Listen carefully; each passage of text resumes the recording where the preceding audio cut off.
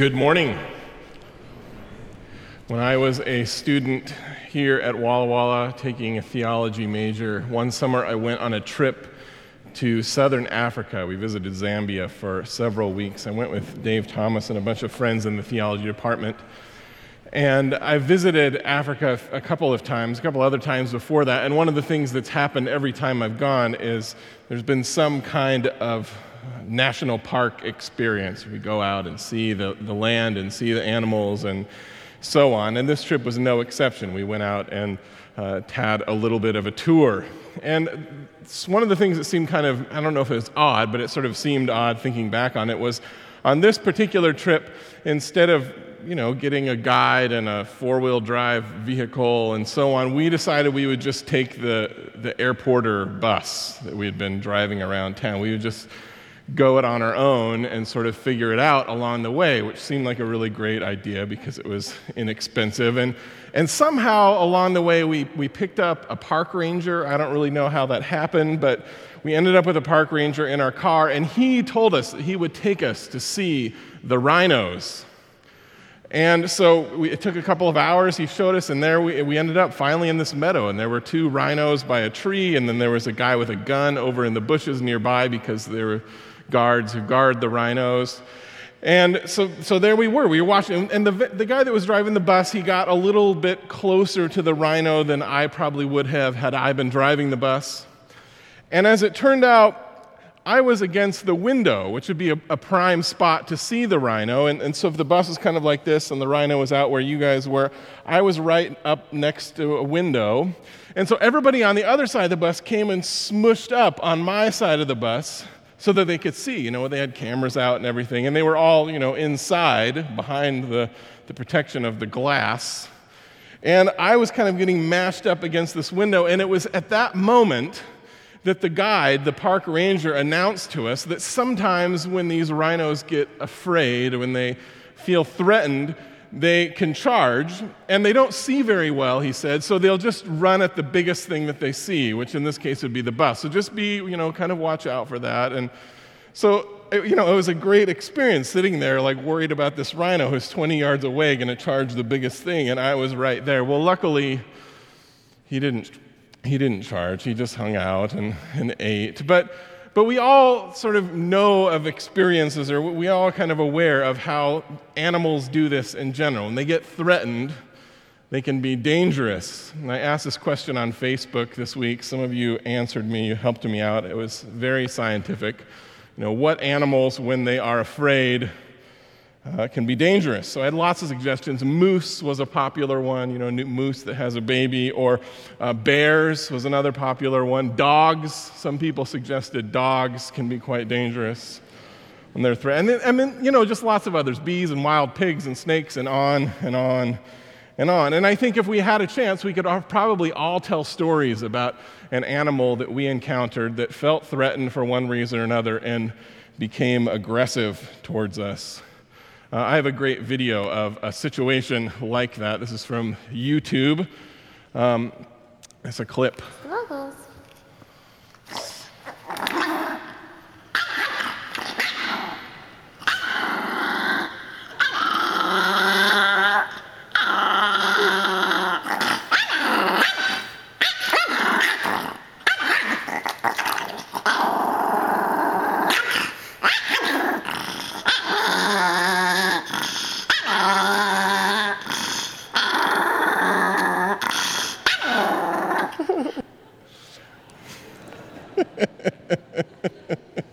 So, in a way, it's easy to empathize with Snuggles, right? I mean, it's kind of sad, It's scared of this remote control. Like, the remote control is obviously not going to hurt it. Maybe it had some past issues with remote controls. We don't really know. But Snuggles is thinking, I'm going to die. I'm going to die. I'm going to die. My life is about ready to end. This remote control is coming right towards me. Creatures do curious, strange things when they feel threatened. And it's interesting. I think we see this dynamic in the life of our subject for today. We're in the middle of a sermon series. We just began it last week for those of you who were here. It's called Characters and Character, where we're looking at some of the biblical characters that are passed over from time to time, and we're asking, what can these people, what can their lives, their stories teach us about growing as a human being?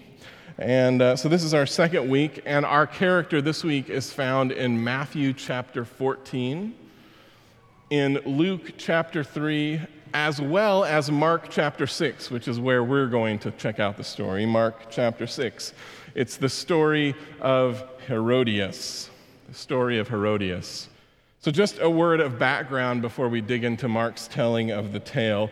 Herodias was a granddaughter of Herod the Great.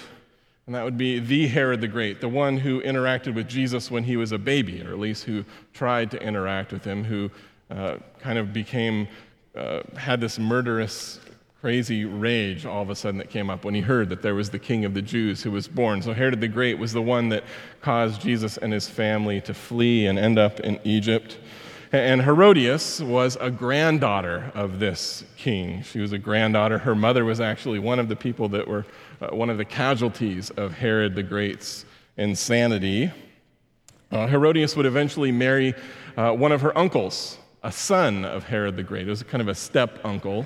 And then eventually she would actually divorce that husband, the first husband, and marry a second husband who was the brother of her first husband, who was also an uncle.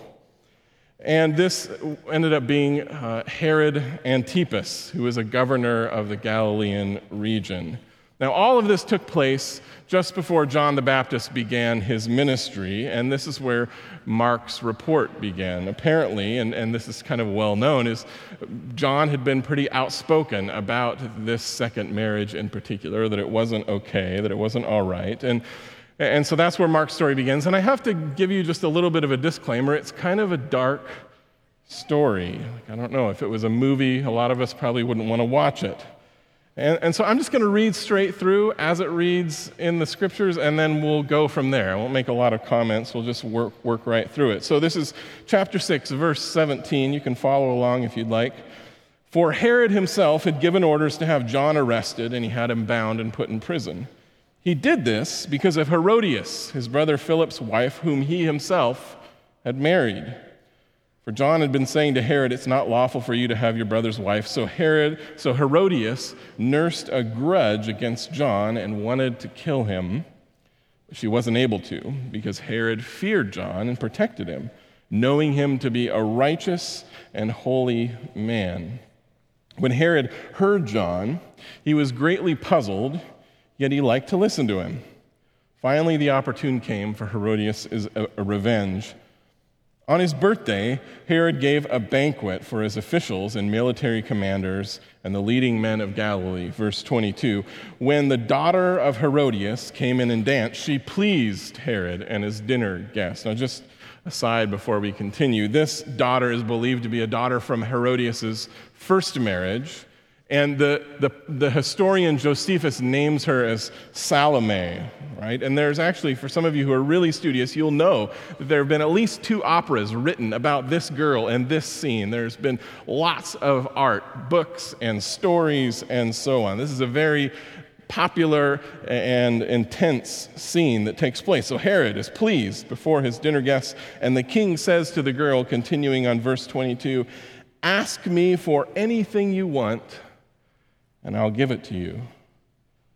And he promised her an oath. "Whatever you ask, even up to half my kingdom, it's yours." Verse 24, so she went out and asked her mother. She went and asked Herodias, "What should I ask for?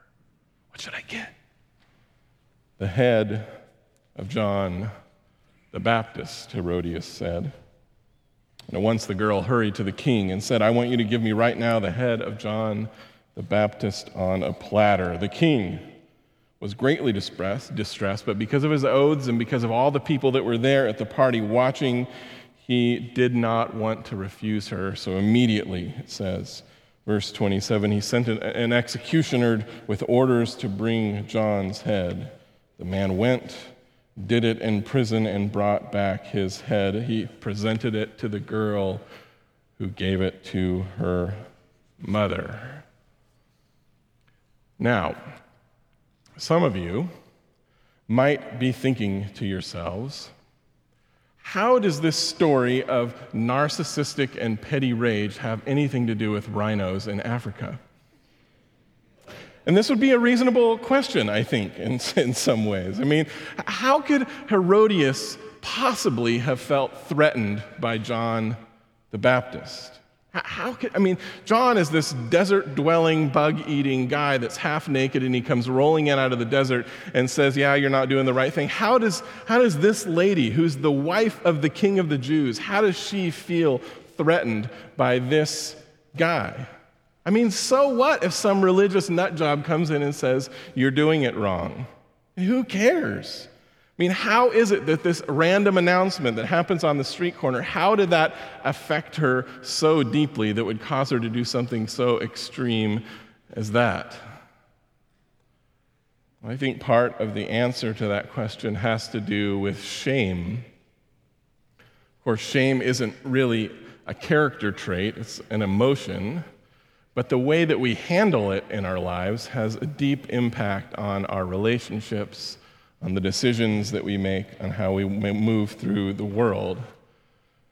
Shame is a pretty complex phenomenon. It's difficult to describe. It hasn't been studied formally up until fairly recently. And if you ask two different people about what it is, you'd probably have different answers. So I just want to admit on the front end of this that this is kind of how I sort out shame and how it impacts us. But there's probably other ways of thinking about it. Shame is unpleasant. It's not fun to experience it. It's the embodiment of the thoughts, I am unworthy. I'm not good enough. I'm unlovable. I'm unwanted. That's shame. And it's funny because sometimes shame creeps up on us. It creeps up on us in situations that seemingly have nothing to do with us, or literally have nothing to do with us at all. It comes and shows up in our lives in situations that have nothing to do with shame at all. I mean, shame can be triggered by all sorts of ordinary things. Someone makes a benign comment. Someone raises an eyebrow. Someone talks about a judgment about someone else in some other situation that's totally unrelated. A flat tire, a stubbed toe, a book, a song, an article, a story, anything, all kinds of stuff can trigger shame in our lives, and before we know it, we're off to the races. So this is a little abstract, and I want to get a little bit vulnerable with you and just describe how this looks in my life from time to time. One of my shame triggers has to do with laziness. This narrative that says I'm not doing enough.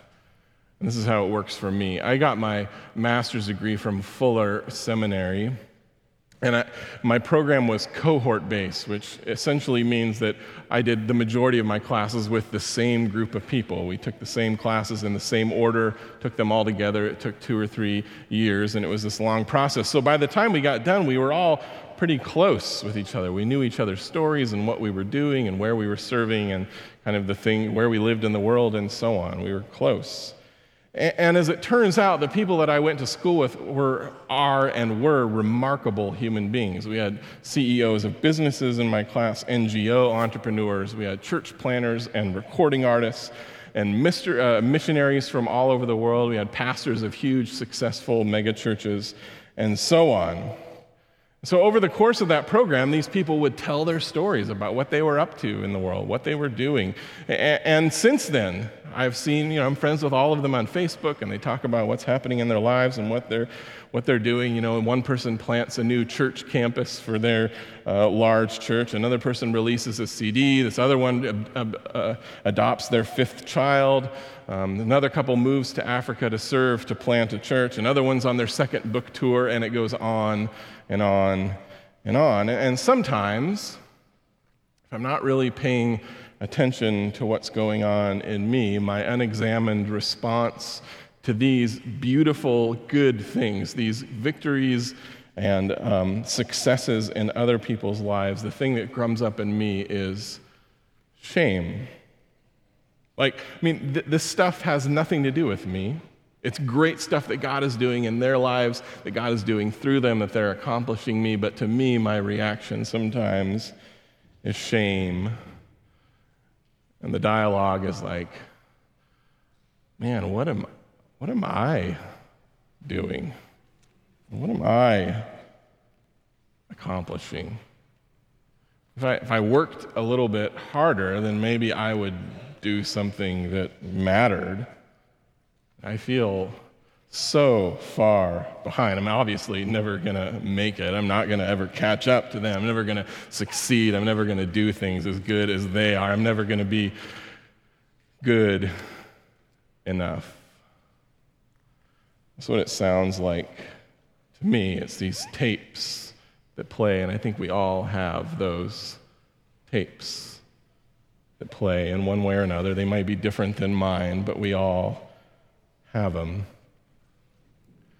Some of you are familiar with the work of Brené Brown. She's a shame researcher. She became famous partly for a TED Talk that she gave that's, I think, the most watched TED Talk of all time. And one of the things she talks about in some of her books is how that there are several studies that show that the way that our brains and bodies experience shame is very much like they experience trauma.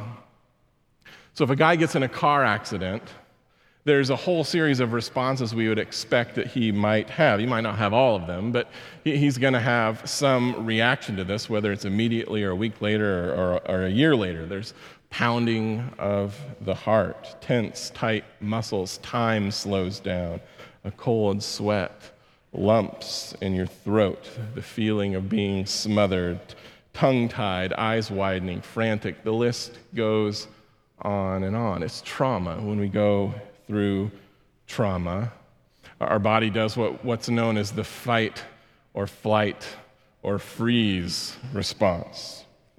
It's our nervous system's way of saying, hey, there's a threat, there's something really, really emergent, and we need to take care of us. And the thing about it is that this fight or flight response is just automatic. It happens whether we like it or not, whether we want it or not, whether we invited it or not. It just takes place. And it's essentially our body's way of saying, oh no, it's all going to end. I'm in danger. I need to get away. I need to run and hide. I need to get ready to fight, or I'm just frozen. I have no idea what to do. And what some of Brené Brown's research has found is that shame, a lot like trauma, produces essentially these same physical effects on us when we go through it. We hear or see something, we get triggered, and our bodies respond to what essentially has become an existential threat. I'm unlovable. I'm unworthy. I'm not good enough. I'm not wanted. And if you don't think I'm unlovable is an existential threat, think about this. For your whole life, up until you were really a teenager, for your whole life, you were wholly dependent on other people for your very survival. And that's not to say that we as, adults are not dependent on other people, but like as an infant, as a little child, if the people around me don't love me, don't care about me, don't want me, that means my survival is in jeopardy. Being unlovable is a threat to making it to the next year.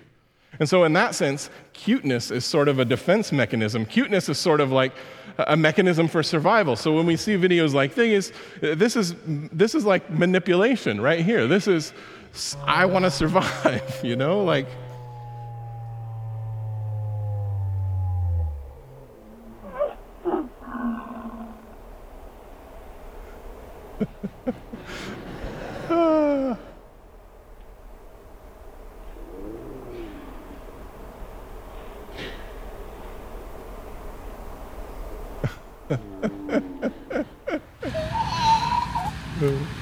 I had to find a way to work that in. So essentially what happens is we have this, even when we fleetingly believe that we don't deserve love and belonging, even if it's based on things that are completely unrelated to actual survival, our bodies react as if there's a mortal threat right here in front of us on our doorstep. Some of us, when we experience shame, we gravitate towards that flight or freeze response. We want to get away from it. We don't want to engage it. And if some of you may have noticed that's kind of my tendency. I want to get away from it. That tends to be my mode of action. It's what happened with my seminary friends and I. When I feel shame, I brood, I process it, I let it go over and over and over and over and over and over in my mind. I think about it. I don't tell anyone about it. That's what I do. Some of us are like that. We do the flight thing. We freeze. We stop. There's others of us, though. They go on the offensive. We attack. We lash out. Rather than flight, we blame. We shame other people. We tell them how it is them that should feel unlovable and unwanted. We lay it out on the line for other people. And this, I think, is what was happening in Herodias' life. I think she heard John the Baptist talking about her life and her marriage, talking about her public life, her personal life in public.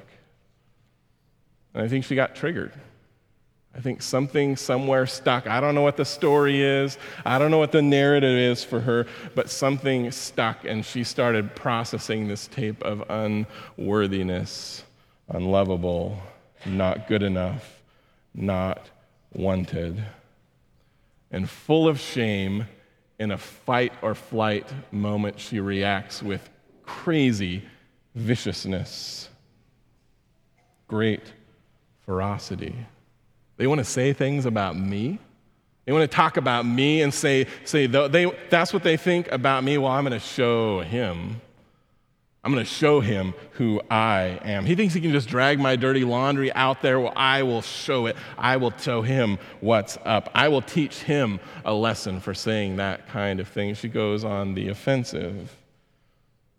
Instead of shrinking back into a state of shameful flight or freezing, instead of avoiding or secret keeping, Herodias jumps on the other end of the spectrum and attacks. So the question, I think, for us this morning, as it always becomes, is how? How does this look in our life? Like some of us may be thinking, yep, I see that in my life.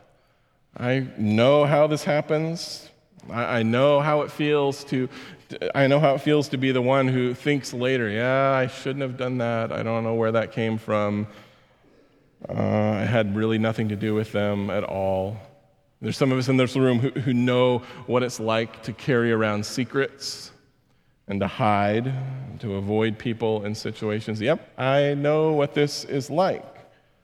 But the question is how do I avoid it? How do I avoid stepping into it? How do I avoid hitting reply all with that email that sends out to everyone in attack for some slight that I perceived in a certain situation? How do I recognize that when I'm hanging out in the couch with Ben and Jerry, that it's actually fueled by shame and I'm hiding from something? How does this actually work out in our lives? So as we close this morning, I want to offer a couple of suggestions. And the first has to do with noticing, with paying attention, with saying hello to this stuff. The first has to do with admitting it, owning it, noticing it, embracing it, and not embracing it as in like celebrating it and saying, oh yeah, this stuff is really great in my life, but just saying, hi, it's there. The way I just snapped at my kid and it had nothing to do with him, it had to do with shame that I was carrying around. The early Christian apostle James writes in his letter about Christian spirituality. He talks about discipline and faith and how to trust in God. Talks about self-sacrifice and humility. One of the things James discusses in his epistle is the spiritual discipline of confession. He writes in chapter 5, confess your sins one to another, and you will be healed. I've talked about this a lot. Some of you may have heard it before, but James here isn't talking about salvation. He's not talking about forgiveness. He's not talking about something away over the hill by and by. He's talking about our lives right here, that there's a connection between confessing, getting my stuff out in the open, and experiencing healing in my life right here, right now. That there's a connection between exposing the darkness that we see in our lives and seeing that darkness wither and go away. That somehow by dragging it into the light of day, it gets healed. Paul echoes this idea in Ephesians chapter 5. He writes, "For you were once in darkness, but now you're in the light of the Lord. Live as children of the light. Have nothing to do with the fruitless deeds of darkness, but rather expose them. Everything exposed by the light becomes visible, and everything that is illuminated becomes itself light." And this is why it said, "Wake up, sleeper, rise from the dead, and Christ will shine on you." Now, I think practically speaking, we know this is true. If you have if your faucet in the kitchen is leaking and you don't really realize it, I mean, maybe there's a little tiny symptom on the surface, and maybe the pressure isn't as high as you'd like it to be. But if it's leaking, you wouldn't necessarily know about it. The water gets behind the cabinet, gets under the flooring, gets in the subfloor, maybe into the crawl space. And if you leave it long enough and don't examine it, and the water's just in there in the dark, hidden, what happens? Well, probably you're going to grow some mold. And maybe, if you're unlucky, maybe you won't even realize that there's mold there until you and your family start to get sick from the mold, right? And if you discover this and realize, oh, there's mold there, what happens if you just kind of, paint over it or just dry it up, ignore it? No, it keeps growing. The only way to deal with it, the only way to treat mold like that is to tear it all apart, to rip everything out, to drag it out into the air, to drag it out into the light, preferably. The only way to fix it. If you ignore it, it's just going to get worse. Shame thrives when it's a secret. Shame thrives when it's unnamed and unacknowledged, where it's unobserved. And as long as it thrives, I think it hijacks our lives and our behavior from the back seat. We don't even see it. It just happens. So I think the first step in dealing with shame in our lives is to admit it, to own it, to confess it. And I don't suggest this lightly. I think that shame can be terrifying. Talking about this stuff can be extremely scary, especially if we're convinced that if anybody finds this thing out about me, they're not going to love me, not going to want me, and everyone's going to hate me. I think it actually takes some bravery to open up and say, yeah, I'm feeling shame about this. It's not easy to say, that email that I fired off, that really wasn't about you. That was really about something in here. It wasn't about you at all. I was feeling attacked, and I was feeling threatened, and I'm sorry I dumped it on you. That's hard. It's hard to go to someone we trust and confess and say, listen, I have this thing going on in my life and no one else knows about it. That person might verify the thing that I've been telling myself. That person might say, yeah, you are a loser. You really need to get it together. Nobody loves you. They probably won't, but the thought of them doing that is terrifying. It takes courage to drag this stuff out into the light. So that's the first one. Say hello to it. Admit it. And the second and final one this morning, once it's named, is to have compassion on it.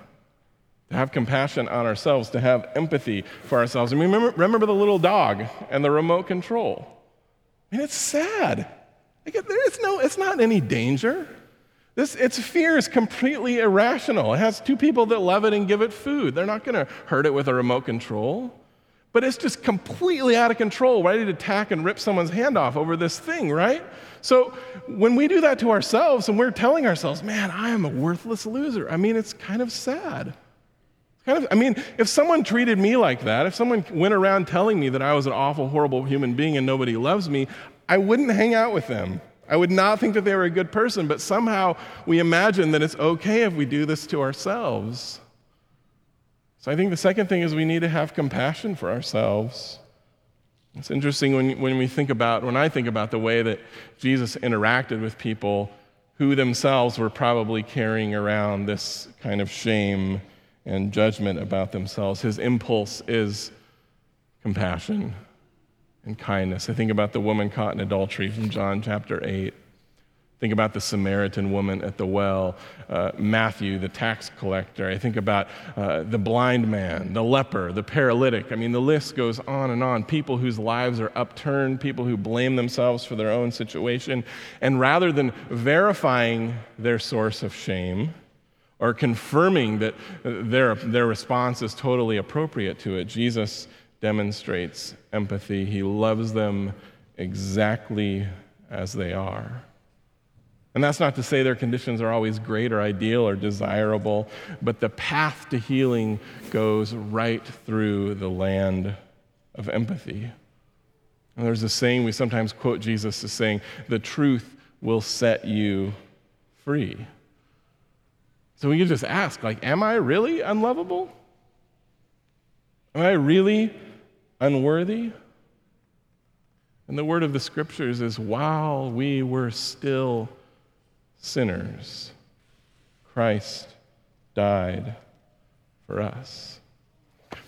Several years ago, actually it's been quite a while, close to not long after we got married, my wife Paige gave me this frame that has a text written in it, and it sits in my office. It's on my desk for many years, and this is how it reads. It's from Romans 8. I'm absolutely convinced that nothing living or dead, angelic or demonic, today or tomorrow, high or low, thinkable or unthinkable, absolutely nothing can get between us and God's love because of the way that Jesus, our Master, has embraced us. The truth is that we're loved exactly as we are. So may you be blessed with God's Spirit in your lives. May you have eyes to see and ears to hear the way that shame shows up, tries to influence you as you move through the world. May you have courage to own it, to admit it, to confess it, to name it. And may you come to see it for what it is, a vapor, a ruse. For in the words of John, God is love. And this is how he showed it to us. He sent his only Son so that we might live through him. This is love. Not that we, once upon a time, loved God, but that he loved us